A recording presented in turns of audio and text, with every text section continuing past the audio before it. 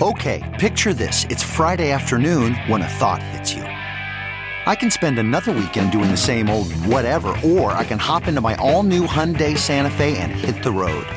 With available H-Track all-wheel drive and 3-row seating, my whole family can head deep into the wild. Conquer the weekend in the all-new Hyundai Santa Fe.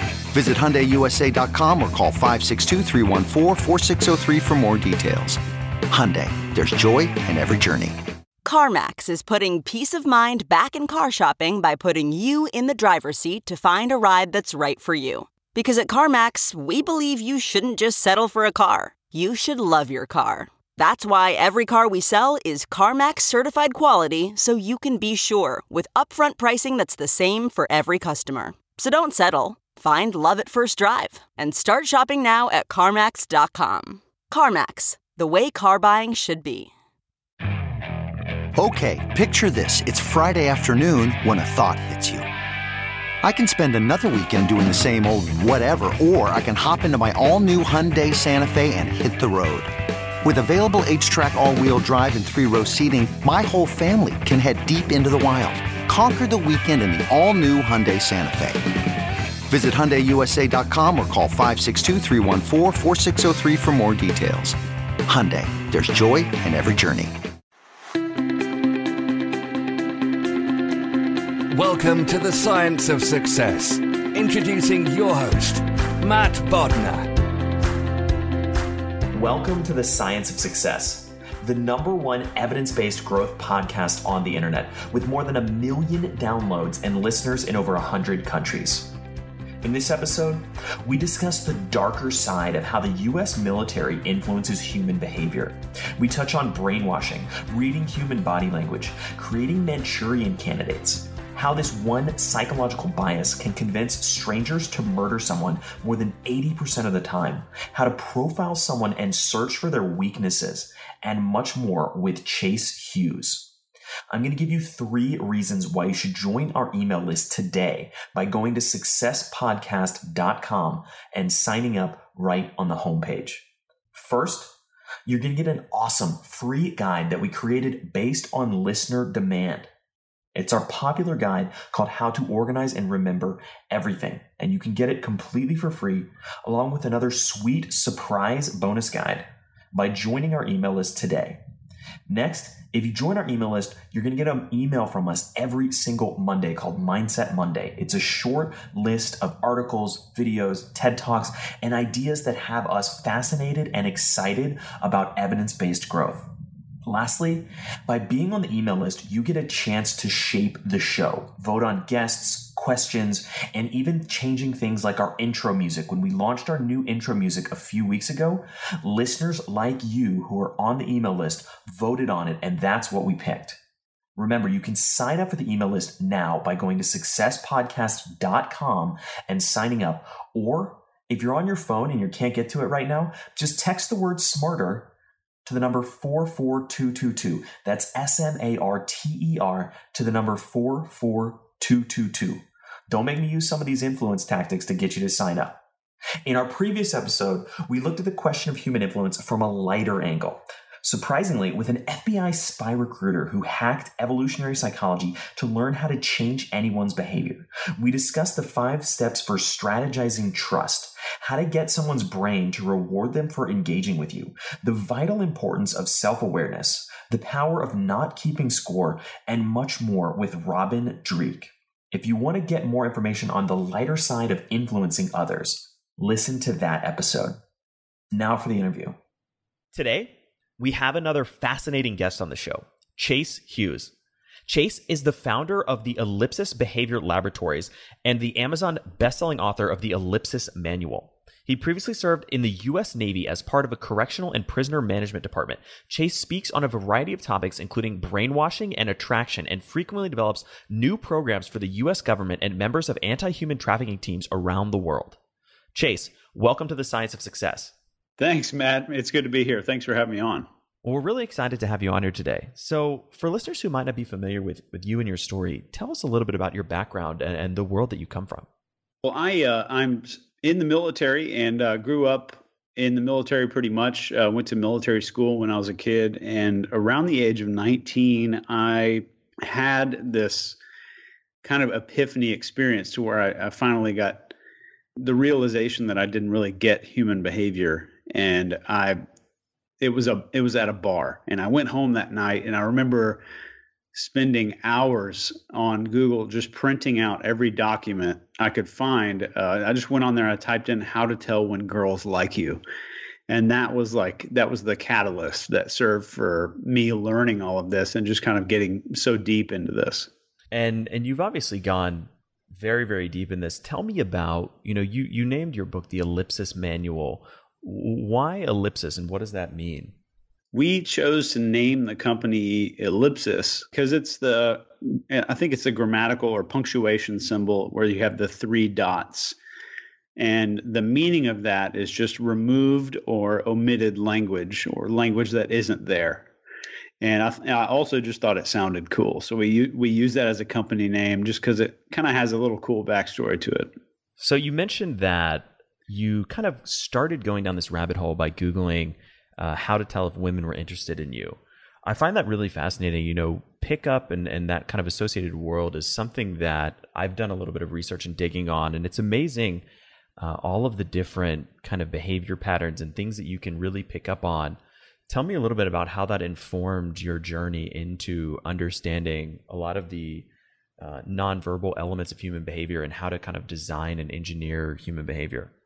Well, when I first got started doing body language reading, it was very revealing because I spent a lot of time on it. And it got to a point where at first it's depressing almost at the beginning, because you just see that every human being is suffering in one way or another. And I think that, we're all suffering so much that seeing the way that someone hides their suffering is usually the most powerful and revealing piece of information you can get. And after that period, it kind of just humanizes everybody to the point where you can see those weaknesses or those fears or insecurities.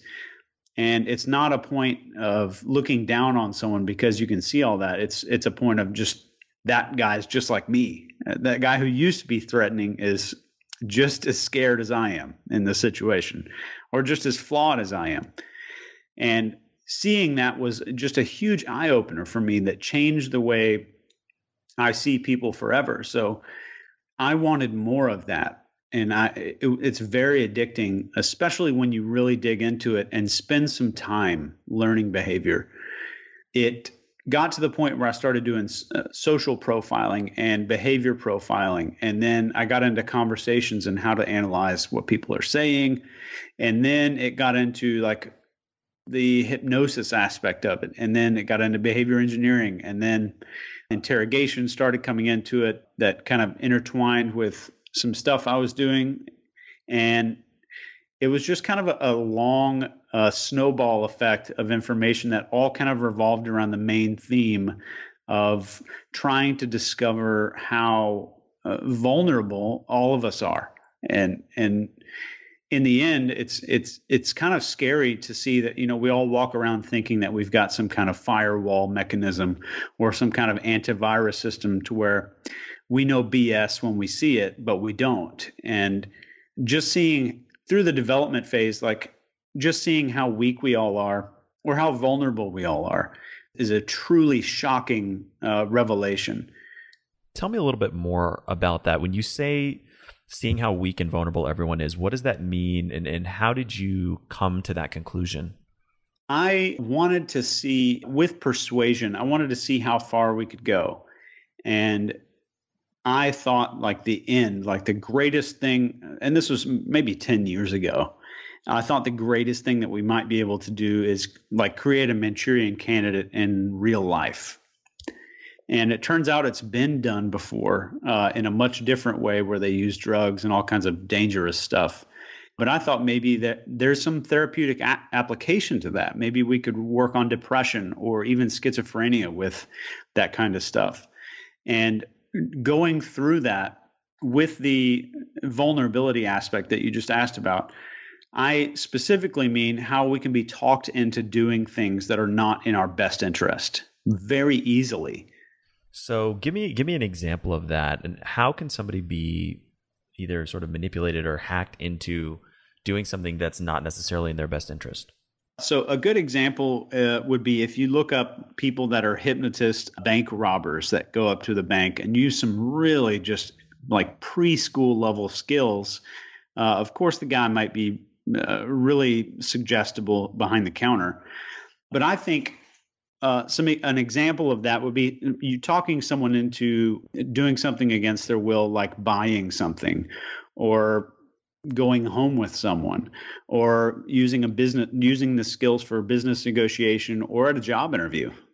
And, I want to dig into specifically some of the tools and strategies around how to engineer that type of behavior. What are some of the tactics that you've seen, from your research, from your work in the military, engineering human behavior, that can help people either recognize when someone's trying to do that to them or use some of these strategies to influence others? Sure. I can give you guys some basic ones. And I want to touch on this real quick, if you don't mind me going off a little bit here, Matt. When we see like one of those articles online about learn body language quickly, or like quick tips to do X, Y, and Z, I think a lot of us grossly underestimate how much work is usually involved in mastering something or being really good at something. So like if you take a piano, for example, there's plenty of videos on YouTube where you can just walk through a song. You know what I'm saying? Yeah. So to where you could just walk through a song and you might be able to maybe impress a few people for 30 seconds at a party. But to get really good at this, you'll need an investment in time. And one of the things I always kind of compare this to is like the first level would be like the paramedic. And he knows some basic skills, just enough to kind of be dangerous. And then you have a nurse who's studied for several years. Then you have a doctor who's studied this in depth. And way down at the bottom, underneath the paramedic, you have the guy who watches like Grey's Anatomy and thinks he's a doctor. So I think that just estimating how much time it will take is usually, if you think it's less than a year to get really good at this stuff, I would say more power to you. But this stuff is incredibly complex, and it's far more complex than a piano. In fact, like if you can imagine mastering a piano and then every time you sat down at it, the keys were in different places. That's kind of where we're at with just basically human behavior engineering. And with body language and behavior profiling, that's what makes the difference between really being able to influence someone and just knowing a few tricks. Because if you read any influence book nowadays, they're going to give you all these methods that are supposed to work for all people. But every single person that you talk to is different. It is fundamentally different from the core of their being. And if you can't see that and you can't profile that and kind of tailor what you're saying and doing to meet that person's needs or their fears or weaknesses, whatever you're trying to do with that person, you're going to get some really basic level success.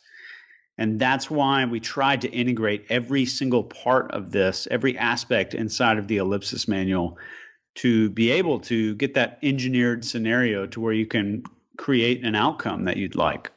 So for your listeners specifically, I would say one of the main things you need to start doing every single day is disengage people's autopilot response.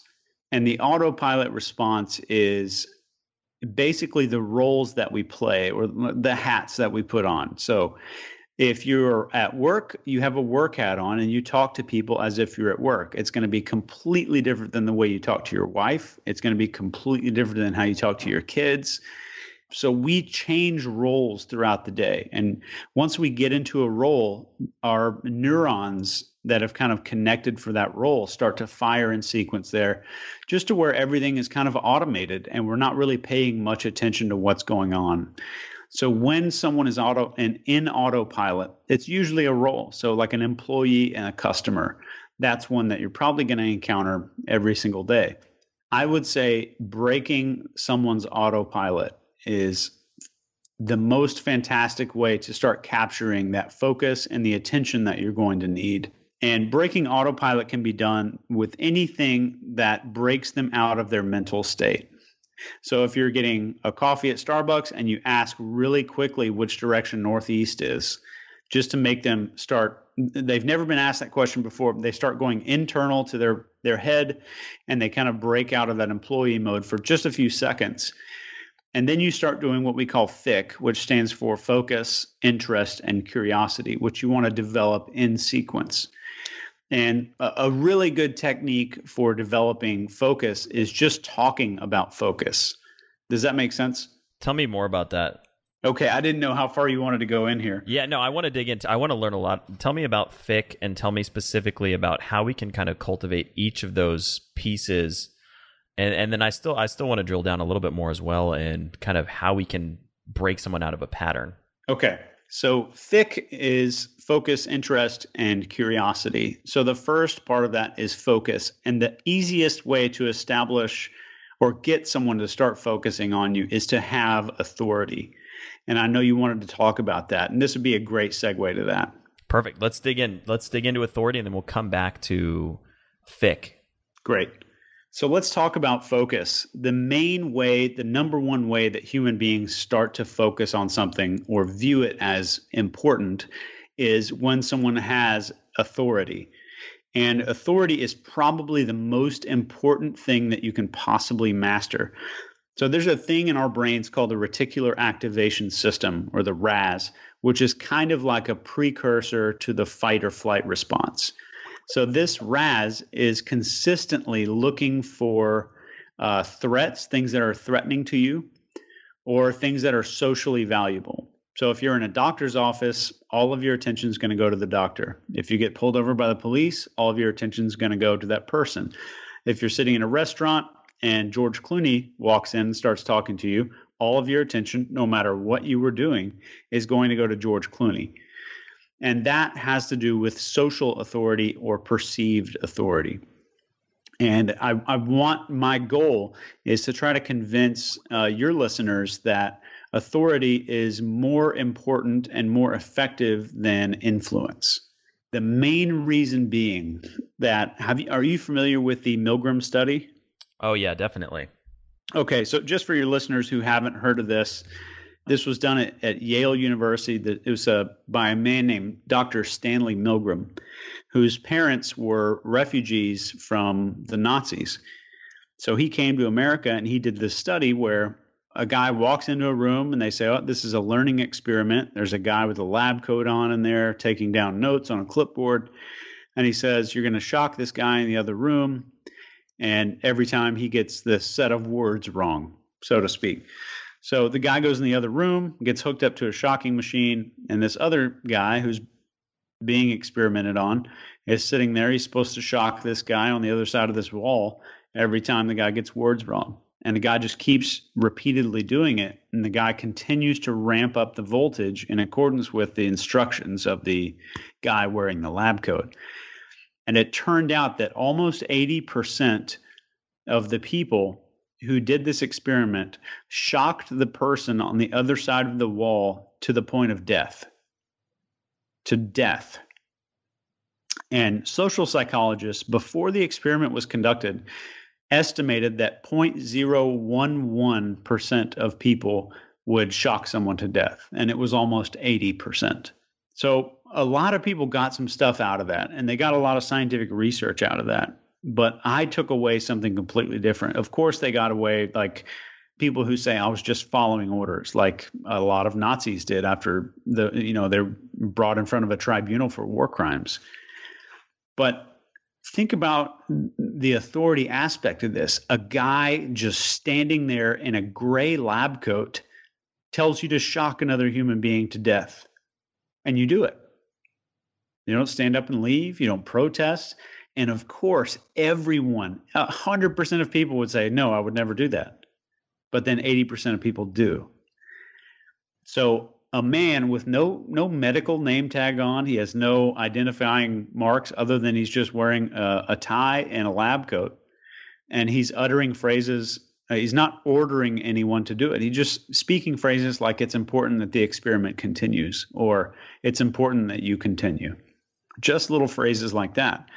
So let's go back to influence and contrast these two things together. So with influence, it might take you 2 hours to talk somebody into buying a new car, per se. And a guy in a lab coat in less than 45 minutes suggested that a stranger kill another person, and they did it. 80% of people, which is better than most sales numbers. That's with no neurolinguistic programming, no hypnosis, no Robert Cialdini influence methods, none of that. And you just had that tiny bit of authority, just that perceived social authority. The guy was a nobody. He was just a volunteer who was an actor. And just that is enough to convince a stranger to commit murder, that tiny bit of social authority. That's fascinating. And the Milgram experiment obviously is one of the kind of groundbreaking and fundamental experiments in psychology. For listeners who want to dig in, we actually have a previous episode, which I'll link to in the show notes, where we go super deep on the authority bias. But I'm curious, tell me, what are some of you write about and talk about the idea of hacking this sort of authority and how we can create it. What are some of the factors that we can use in order to hack authority? There are 5 basic qualities that dictate authority, and one of them is interchangeable, and I'll give them to you now. They are dominance, discipline, leadership, gratitude, and fun, or just having a sense of adventure. And the first one, dominance, does not mean being domineering. You can be dominant and still be completely supportive and nice to everyone around you. It's a common misconception that you have to be mean or serious all the time in order to be dominant. You can be a really fun person and just be a natural leader. And the only thing that dominance can really be replaced with is ambition. So if you think about like the starving artist who is opening a new art gallery or something like that. So that's the only thing that we found that can be replaced. So those 5 qualities really dictate whether or not other people respond to you, and especially the opposite sex, whether or not you will have that automatic kind of obedient response. And it's not necessarily an obedience response.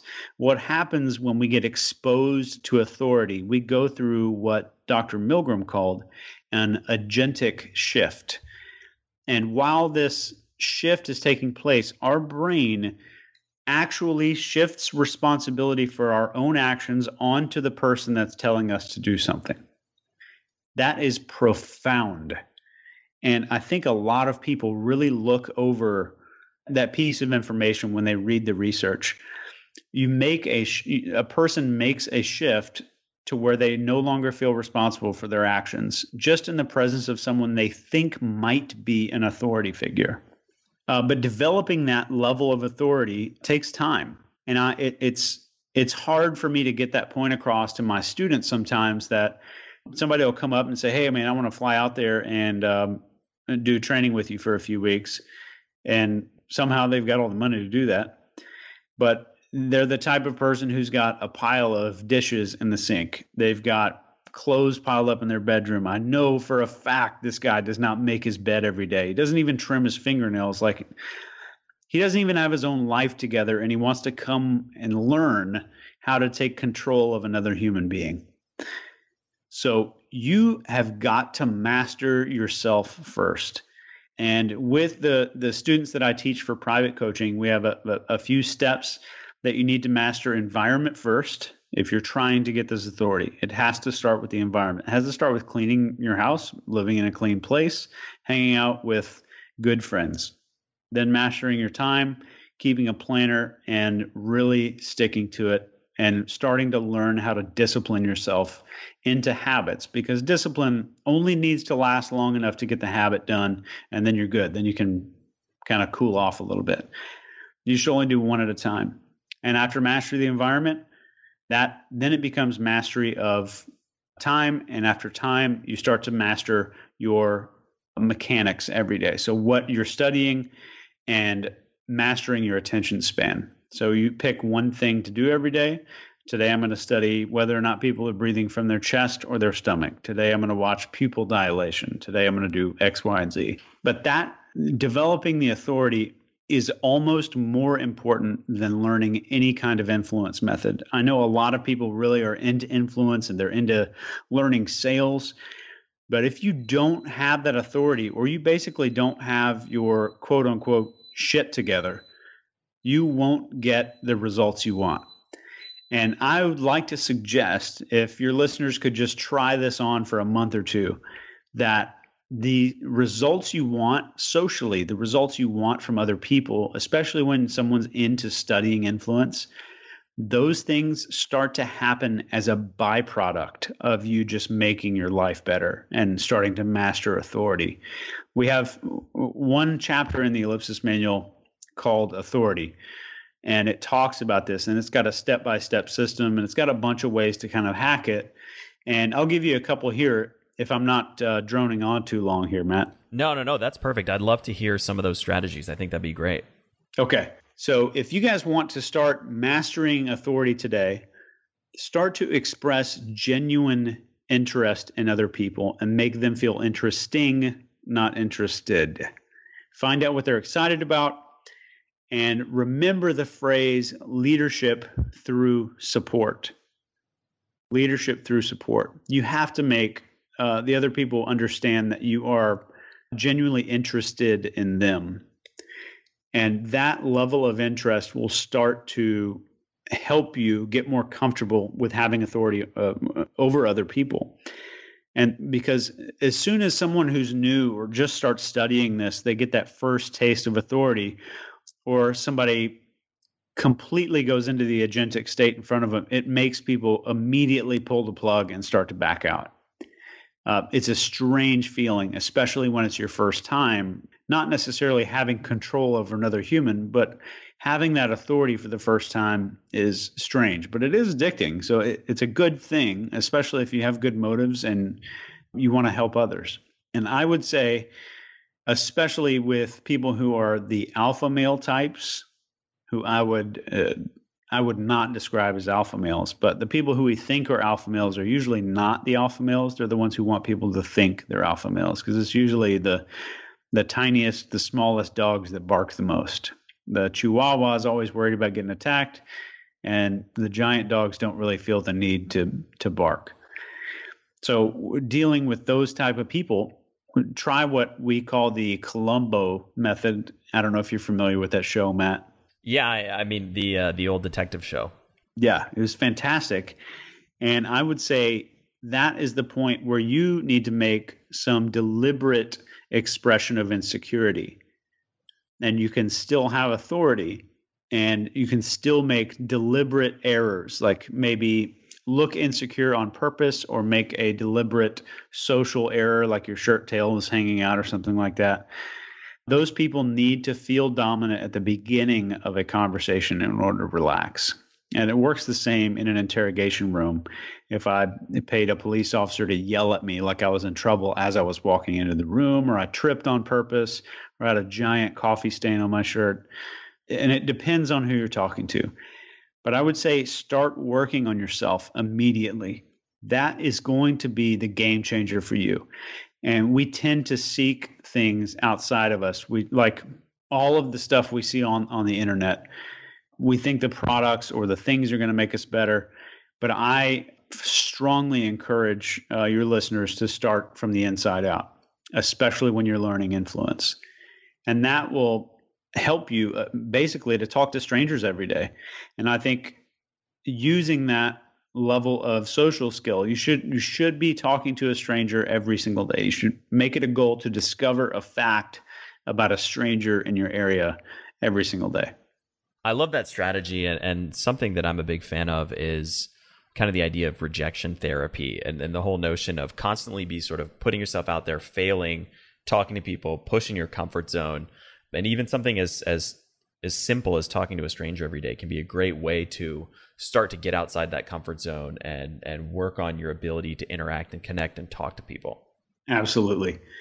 And I think the comfort zone thing is really what's going to hold people back. And starting a conversation starts to get easy, then you need to take it to the next step, because you're back in your comfort zone once it becomes easy. Then you need to start going further. I think it's so key.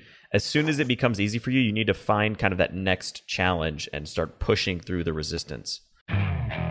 Okay, picture this. It's Friday afternoon when a thought hits you. I can spend another weekend doing the same old whatever, or I can hop into my all-new Hyundai Santa Fe and hit the road. With available H-Track all-wheel drive and 3-row seating, my whole family can head deep into the wild. Conquer the weekend in the all-new Hyundai Santa Fe. Visit HyundaiUSA.com or call 562-314-4603 for more details. Hyundai, there's joy in every journey. Achieving a gorgeous grin from home isn't a total mystery with Bite Clear aligners. Just don't be surprised if all of your sleuthing friends start asking, "What's your secret?" Begin by ordering your at-home impression kit today for only $14.95. Bite Clear aligners are doctor-directed and delivered to your door. Treatment costs thousands less than braces. Plus, they offer flexible financing, accept eligible insurance, and you can pay with your HSA FSA. Get 80% off your impression kit when you use code WONDERY at Byte.com. That's BYTE.com. Start your confidence journey today with Byte. I normally find bras to be so uncomfortable and constricting, but Skims has changed that. You know I love Skims underwear, so I finally tried their bras, and Skims has delivered again.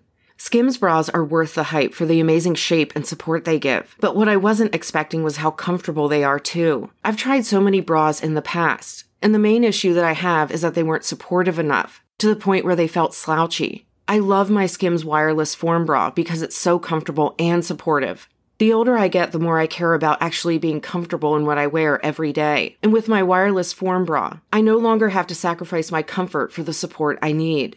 Shop Skims bras at skims.com, now available in 62 sizes, 30A to 46H. Plus, get free shipping on all orders over $75. If you haven't yet, be sure to let them know we sent you. After you place your order, select podcast in the survey and select our show in the drop-down menu that follows. Hiring the right person takes time that you often don't have.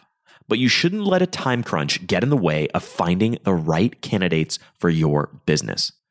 That's why LinkedIn is the best place to post your job. In fact, I was on LinkedIn Jobs this morning looking for candidates to fill a key role in one of my businesses. LinkedIn Jobs screens candidates with hard and soft skills you're looking for so that you can hire the right person quickly.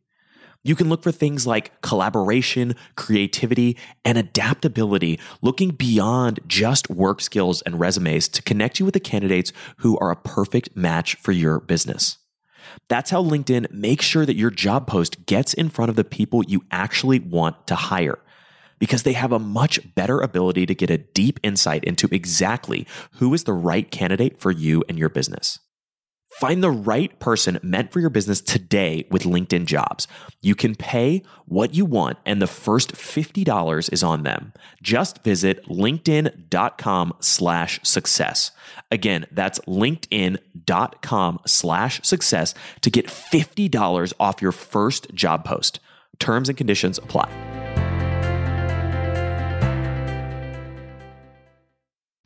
So going back to these 5 key factors that you can use to hack authority, you've got dominance, discipline, leadership, gratitude, and fun/sense of adventure. Yes. Tell me about, I guess, is leadership kind of encapsulated in authority as well? Or is that sort of a separate piece of the puzzle? And then what about gratitude and fun? I think those are kind of surprising things to see on a list of hacking social authority. I think that gratitude and self-discipline are both extremely contagious, and they're both extremely visible on your body. Somebody else might call it energy, and I don't profess to know how it just beams out of you, but it really does. And you can tell when you meet somebody that's really got their stuff together. It just shines through everything that they do. And it almost puts every person into kind of a followership role to where they want to keep experiencing that. And leadership and authority are very, very closely related. Authority is something you want people to perceive, and leadership is something that you're doing internally, the thought processes that you have. And what are those internal thought processes behind leadership? I would say the number one thing you can do is just continually ask yourself, how can I lift this person up or these people up? And the authority would be a natural byproduct of having your stuff together and just managing your life. So essentially, and tell me if I'm misunderstanding this, but essentially the idea is that if you have your life together, if you're firing on all cylinders, you're having fun, you're grateful, you're sort of, you have kind of positive energy beaming out from you, you know, you're organized, you're getting things done, that sort of state naturally puts people around you into a mode where they defer to you almost, or feel like they want to do what you tell them to do. Yes, and we've got a huge section in there on how to kind of hack that, for lack of a better term.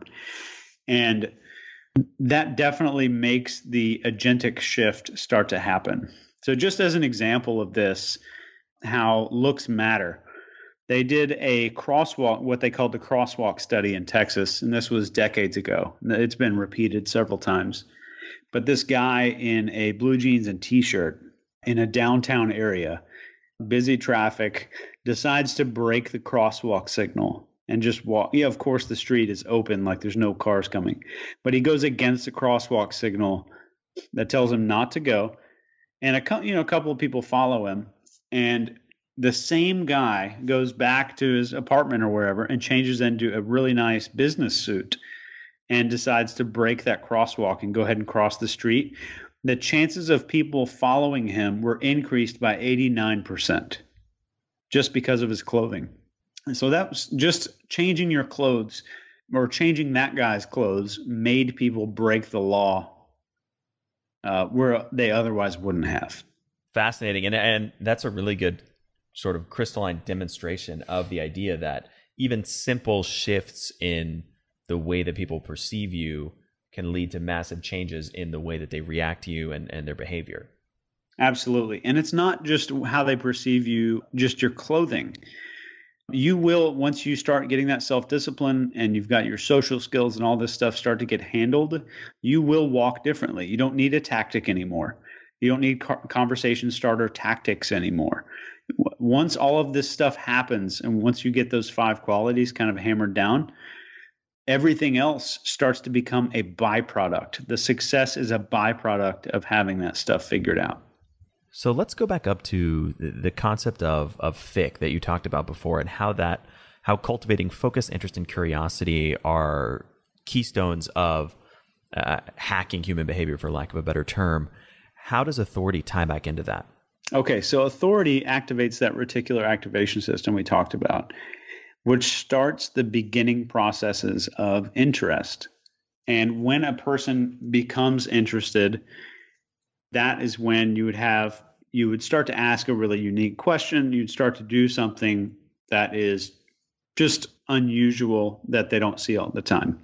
Even if you're asking them for help on a setting on your iPhone, the authority gives you permission to do that, to where another person asking the exact same question with the exact same words won't get away with that. They can't get away with that. They don't develop that interest.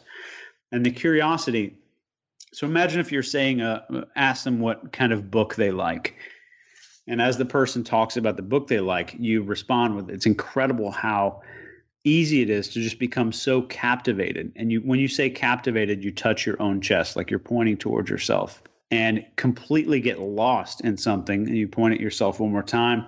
You say the whole entire world around you just completely disappears. And this is a very crude example here, but I want to give you the nuts and bolts so it makes sense. So everything around you just kind of disappears, and you would gesture away from yourself. And that would start to establish that curiosity. So with the curiosity, if I asked you what kind of book was your favorite, or what book did you really, really get totally wrapped up in, I'm literally sending electricity to all of those little memories and triggering them and getting them warmed up. And I'm not even saying anything. You're doing most of the work. And this is just the first maybe 10 to 25 seconds of the conversation. And so what happens after that? There is a very long process here, depending on what you want to do. Then you would start to develop a profile of the person that you're speaking to. And we have 3 tools that we made for that. One is a social weakness chart. Based on who you're talking to, it'll illustrate what type of weaknesses they have that you can either speak to or choose to avoid to develop a deeper rapport. Then we use a human needs map. There's only 7 needs on this needs map. And if you can identify these needs, it will also identify fears and insecurities for that person. And the needs map is publicly available on our website. It's on just Google Images or wherever you want to look for it. Just type in ellipsis needs map.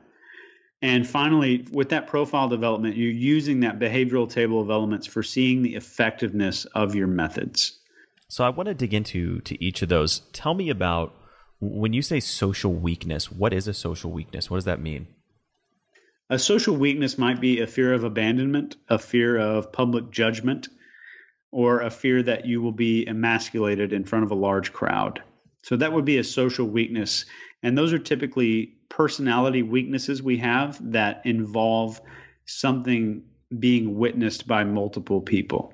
And is this something, do you think that everyone has social weaknesses or only certain people have them?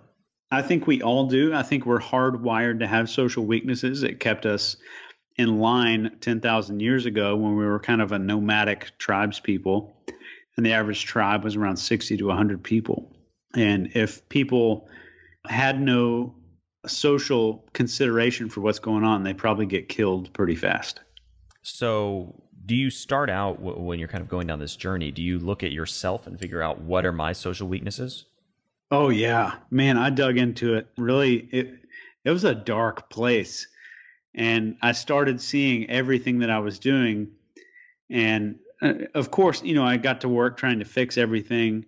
And finally, I got to the point where a lot of people ask me, like, if I manage my body language and I control all of this blinking and breathing and all that, and they're like, no, I made the choice to just let go. For somebody who's listening that maybe wants to drill down and understand their own social weaknesses, what are the strategies or kind of exercises you might recommend to peel back the layers and start to understand what your fears are and how those are driving your behavior? Oh, yeah. I would say definitely use the needs map if you don't have the ellipsis manual with you. The needs map, you can download it, just put it on your phone. Have your friends go through the needs map and pick out what your needs are. And then you can look at that social weakness chart, which has the needs associated with fears and insecurities. And you can start to just go to work on all of that stuff. But I would caution a lot of people that when I first started, I thought if I worked on those needs hard enough, like I would just be a human that's free of needs, like some enlightened Tibetan monk. It doesn't work like that. There's no vaccination to being socially vulnerable to other people. In fact, if you become socially invulnerable to people, it'll just make you just a nasty person in general. Why is that? I think it diminishes your ability to connect with others, and it takes away your ability to feel empathy and nervousness for other people during conversations. So in many ways, being vulnerable and having these weaknesses are things that you can use to your advantage. Absolutely. And I think being vulnerable isn't some tactic you could apply, although it's in the book. There's part of the book that tells you how to make confessions to other people about small little things that make you seem like a more caring person. But I would strongly suggest that you just be actually vulnerable and say what's really going on and be completely real, especially with your own self. So you're not hiding anything. Not only just so you're a good person, but trying to hide stuff and manage your body language or manage any part of your behavior really starts to suck up some of your CPU power. So you're paying less attention to what's going on. You're paying less attention to your ability to influence the other person. And you're just you're running on fumes at that point when it comes to your ability to influence, because you're managing yourself so hard.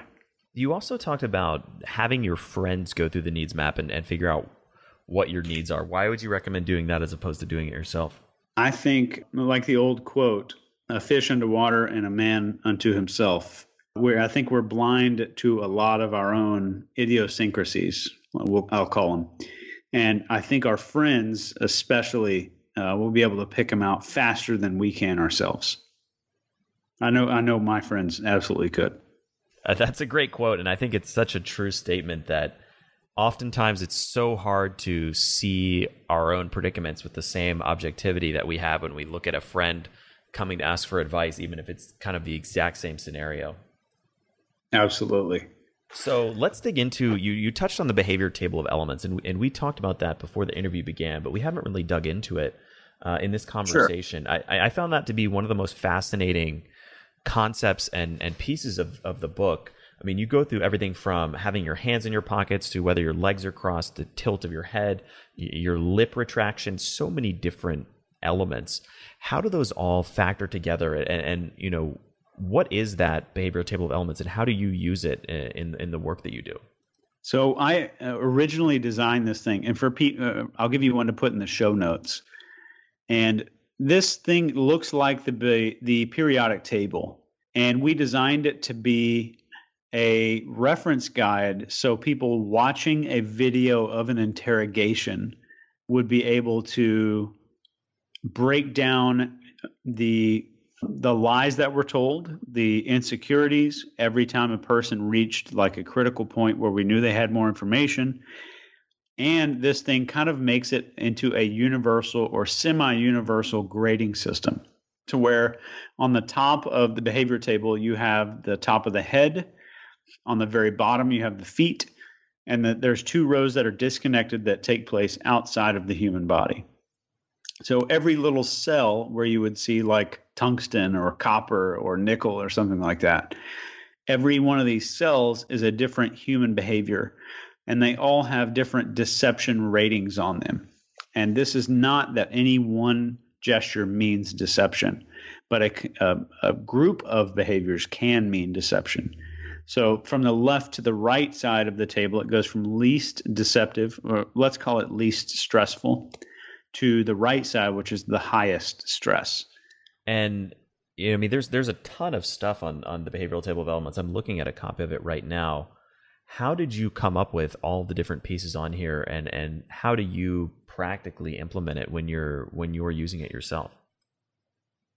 Wow, we had the bibliography for this thing alone was astounding. I went through a lot of research to make sure this was culturally relevant. So some of these I wanted to see, like the no gesture is less common in Belgium, like when we shake our head no. All of the cultural implications had to be included in there because I didn't know where an interrogation was going to be taking place. And the way that we put this together, it laid all of this stuff out in my living room floor on little note cards. And that was probably 3 years of going through these note cards and building the research. And every night I'd just pile them up and put a little rubber band around them. And the following morning I'd lay them all back out again and continue with the research. It was a long process. So using a tool like the behavior table of elements, you know, for somebody that's listening, how could they take this, which is a very information dense document, and apply it or use it in their day-to-day lives? Well, we found out a lot of people are doing that, and it was never in my head that this would be a body language training tool, and it's become one. So with the evolution of the table, it started to become a training element for a lot of law enforcement teams and a lot of interrogation teams around the country. And basically, just reading through the behavior table and then reading through the book about every single gesture, and then using that to either conduct post-analysis. So you go through your day, you take a bunch of notes on what you see your coworkers doing, and then you want to go home and look up what it was. Or you watch something on YouTube, or you watch somebody who's like a suspected murderer get interviewed on a news television show. And you go back through that video and start looking at the behavior table to figure out whether or not there was deception involved in the interview. And eventually, your ability to see the table and see behavior at the same time starts to become a kind of like speaking a language. And this thing is just ultimately designed to be a quick reference for behavior now. So it's got everything you could pretty much see another person do, and you can locate it on here. And without knowing the meaning of what it is, you can tell whether it's deceptive, whether it's not deceptive, or whether it's associated with being happy or sad or all kinds of other emotions. Is it possible to, using a tool like this, determine if somebody's lying? There's nothing that's 100%. And a polygraph is usually no better than a coin toss and is actually biased against people that are telling the truth. So this gives you a fairly good estimation from what I've seen so far that it is accurate, especially in interview situations and where there is a genuine conversation between two people. If it's one person talking to a group, it's probably 10 times harder to detect deception anyway. But this really gives you the edge as far as profiling tools and lie detection tools go. This is probably your best bet. And I think I remember you talking about, a possible strategy for using something like this behavioral table of elements to hone your own ability to detect stress and potentially deceptive body language would be to watch interviews on YouTube and kind of see when guests react a certain way and jot it down and kind of go back and look through your notes and determine what you think they may or may not have been lying about.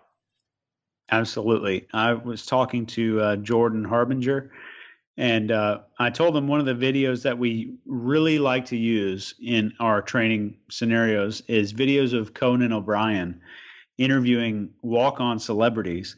And Conan has this incredible ability to just produce that just high anxiety, socially awkward situations onto people. And the body language on the right side of the behavior table, the more stressed out body language starts to really ramp up with those interviews. And it's really apparent. So if you're just looking to spot stress and deception, Conan O'Brien is a fantastic place to start. Zooming out a little bit, and we talked about this earlier, I know what a long journey it can be to really master a lot of these ideas and tools and truly understand the complexity of human behavior and try to decipher body language and understand what it means. For somebody who wants to just start out and kind of slowly begin internalizing a lot of these mental models, how would you recommend beginning the journey of studying human behavior and starting to build this knowledge? Well, for that, I would say grab a body language book. It doesn't have to be the Ellipsis Manual. I would recommend it just because you can flip to a number really quick that's on the behavior table.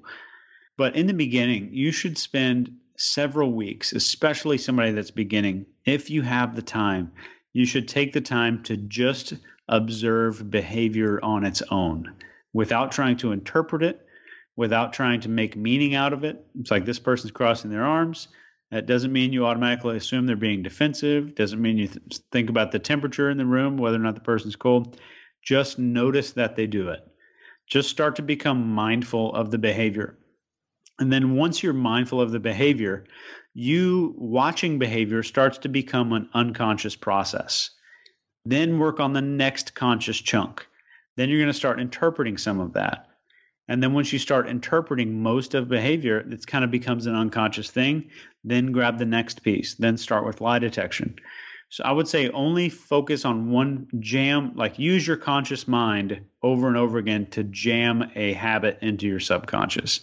And then once it's in there, boom, start on the next thing, which would be lie detection, behavior profiling, deception, or the influence stuff that we talk about in the Ellipsis Manual. I think you touched on this earlier, but one of the concepts that I was really curious about is the idea of embedded commands. Tell me a little bit more about that. An embedded command is something that was, I don't want to say invented, but it was kind of made popular or conceptualized by Richard Bandler and John Grinder. Those guys are the founders of NLP. And embedded commands are a hidden command that's kind of couched inside of a sentence. And it's designed to make a person start to take action or to have a thought without it being inside of their conscious awareness. So I would say, like, if you mixed up, like a confusion statement. Are you familiar with those? No, I'm not. So one of the things that, like the go-to weapon that I teach for days at a time is how to use confusion in conversation. And when you confuse a person, you can also throw an embedded command immediately after that. And it goes directly to the subconscious part of the brain processing center. So the theory with confusion is that a person that's drowning will grab onto the nearest solid object that touches their hand. Does that make sense? Definitely. So with confusion, your brain is trying to make sense of what's going on. It's trying to process a statement that is kind of confusing, and it will accept the first thing that it hears. So I would say you can use embedded commands at any time, but they are 10 times more effective when you mix them in with confusion. So an example confusion statement would be, what is the difference between not thinking and realizing what you aren't thinking about? That's definitely confusing. Okay, so on the end of that, so let's throw a small leading statement followed by an embedded command. So this is an extremely powerful phrase right here if anybody wants to write it down. Are you ready, Matt? I'm ready. All right. What's the difference between not thinking and realizing what you aren't thinking about? Everyone knows the real difference is in choosing to let go and allow the world to spin, or just surrendering and becoming in control of yourself. So there were a couple of embedded commands in there, and a lot of people say you're supposed to say the volume louder or supposed to space them out a little bit. It doesn't matter. You know, I kind of felt when you said that, like the first phrase obviously is very confusing. And then after that, I was like, yeah, that didn't make a lot of sense, but I'm going to go with this let go thing because that makes sense. And that's like the next thing that he said. Yeah. So that would be a phrase that you would throw out there for somebody who was into yoga or something like that. And if somebody's into golf, I would throw a little golf metaphor with the exact same let go phrase. Like the only time you ever suck at golf is when you don't really let go. Does that make sense? Yeah, it definitely makes sense. Okay, so that's an example of an embedded command for anybody that's not familiar with it. And what would you use an embedded command for? You can use them for anything. So an example for just the beginning of a conversation, if you said it's just really hard to focus right now. So focus right now is an embedded command, and you can maybe say it louder. But that starts to get the subconscious mind in the direction that you're trying to push it at the end of your outcome or whatever goal you're trying to achieve. Got it. I think that makes sense. And for someone who wants to drill down or maybe integrate some of these confusion statements into their strategies of influence, is there a resource or a way that they can kind of come up with or create more of them? Oh man, there is a formula to do it inside the Ellipsis manual, and I think there's like 20 or 30 examples there. Awesome. Well, we'll make sure to have obviously all of the resources you talked about, the needs map, the behavior table of elements, everything in the show notes, and links to the book as well. For listeners who who've been listening to our conversation, want to start somewhere simply and easily, what would kind of one piece of homework that you would give to them be to just begin down this journey? For the next week, ask yourself the question internally, not externally.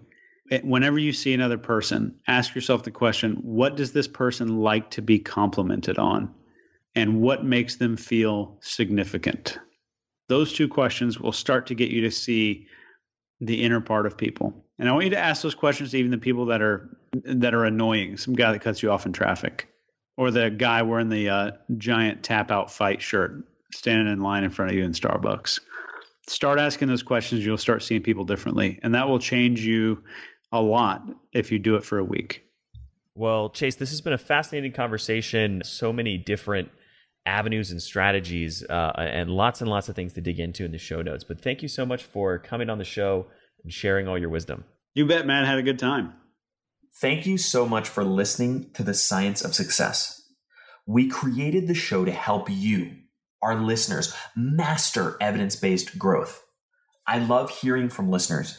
If you want to reach out, say hi, share your story, shoot me an interesting article, tell me about your life, whatever you want to do, shoot me an email. I get them all the time. My email is matt@success successpodcast.com. That's MATT at successpodcast.com.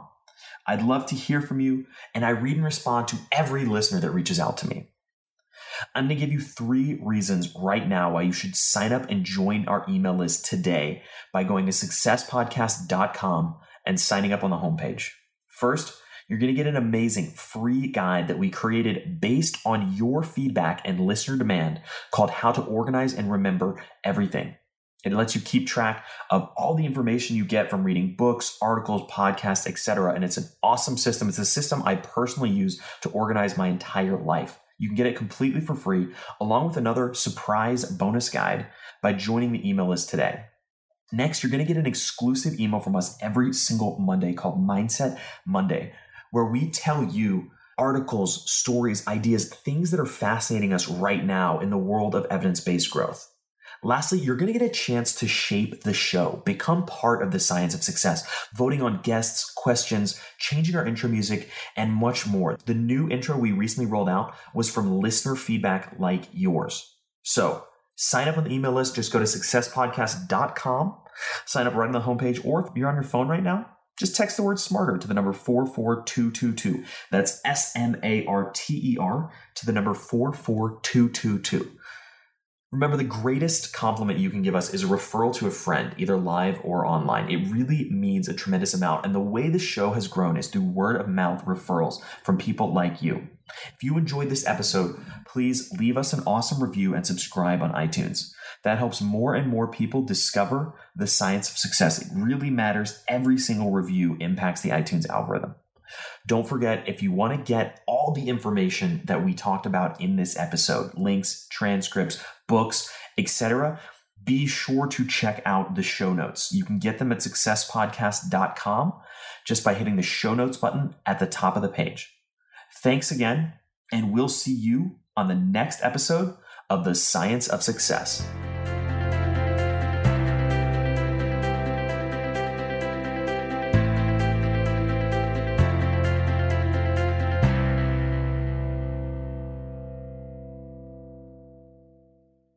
Look around. You can find cars like these on AutoTrader, like that car riding your tail. Or if you're tailgating right now, all those cars doubling as kitchens and living rooms are on AutoTrader too. Are you working out and listening to this ad at the same time? Well, multitasking pro, cars like the ones in the gym parking lot are for sale on AutoTrader. New cars, used cars, electric cars, maybe even flying cars. Okay, no flying cars, but as soon as they get invented, they'll be on AutoTrader. Just you wait. AutoTrader.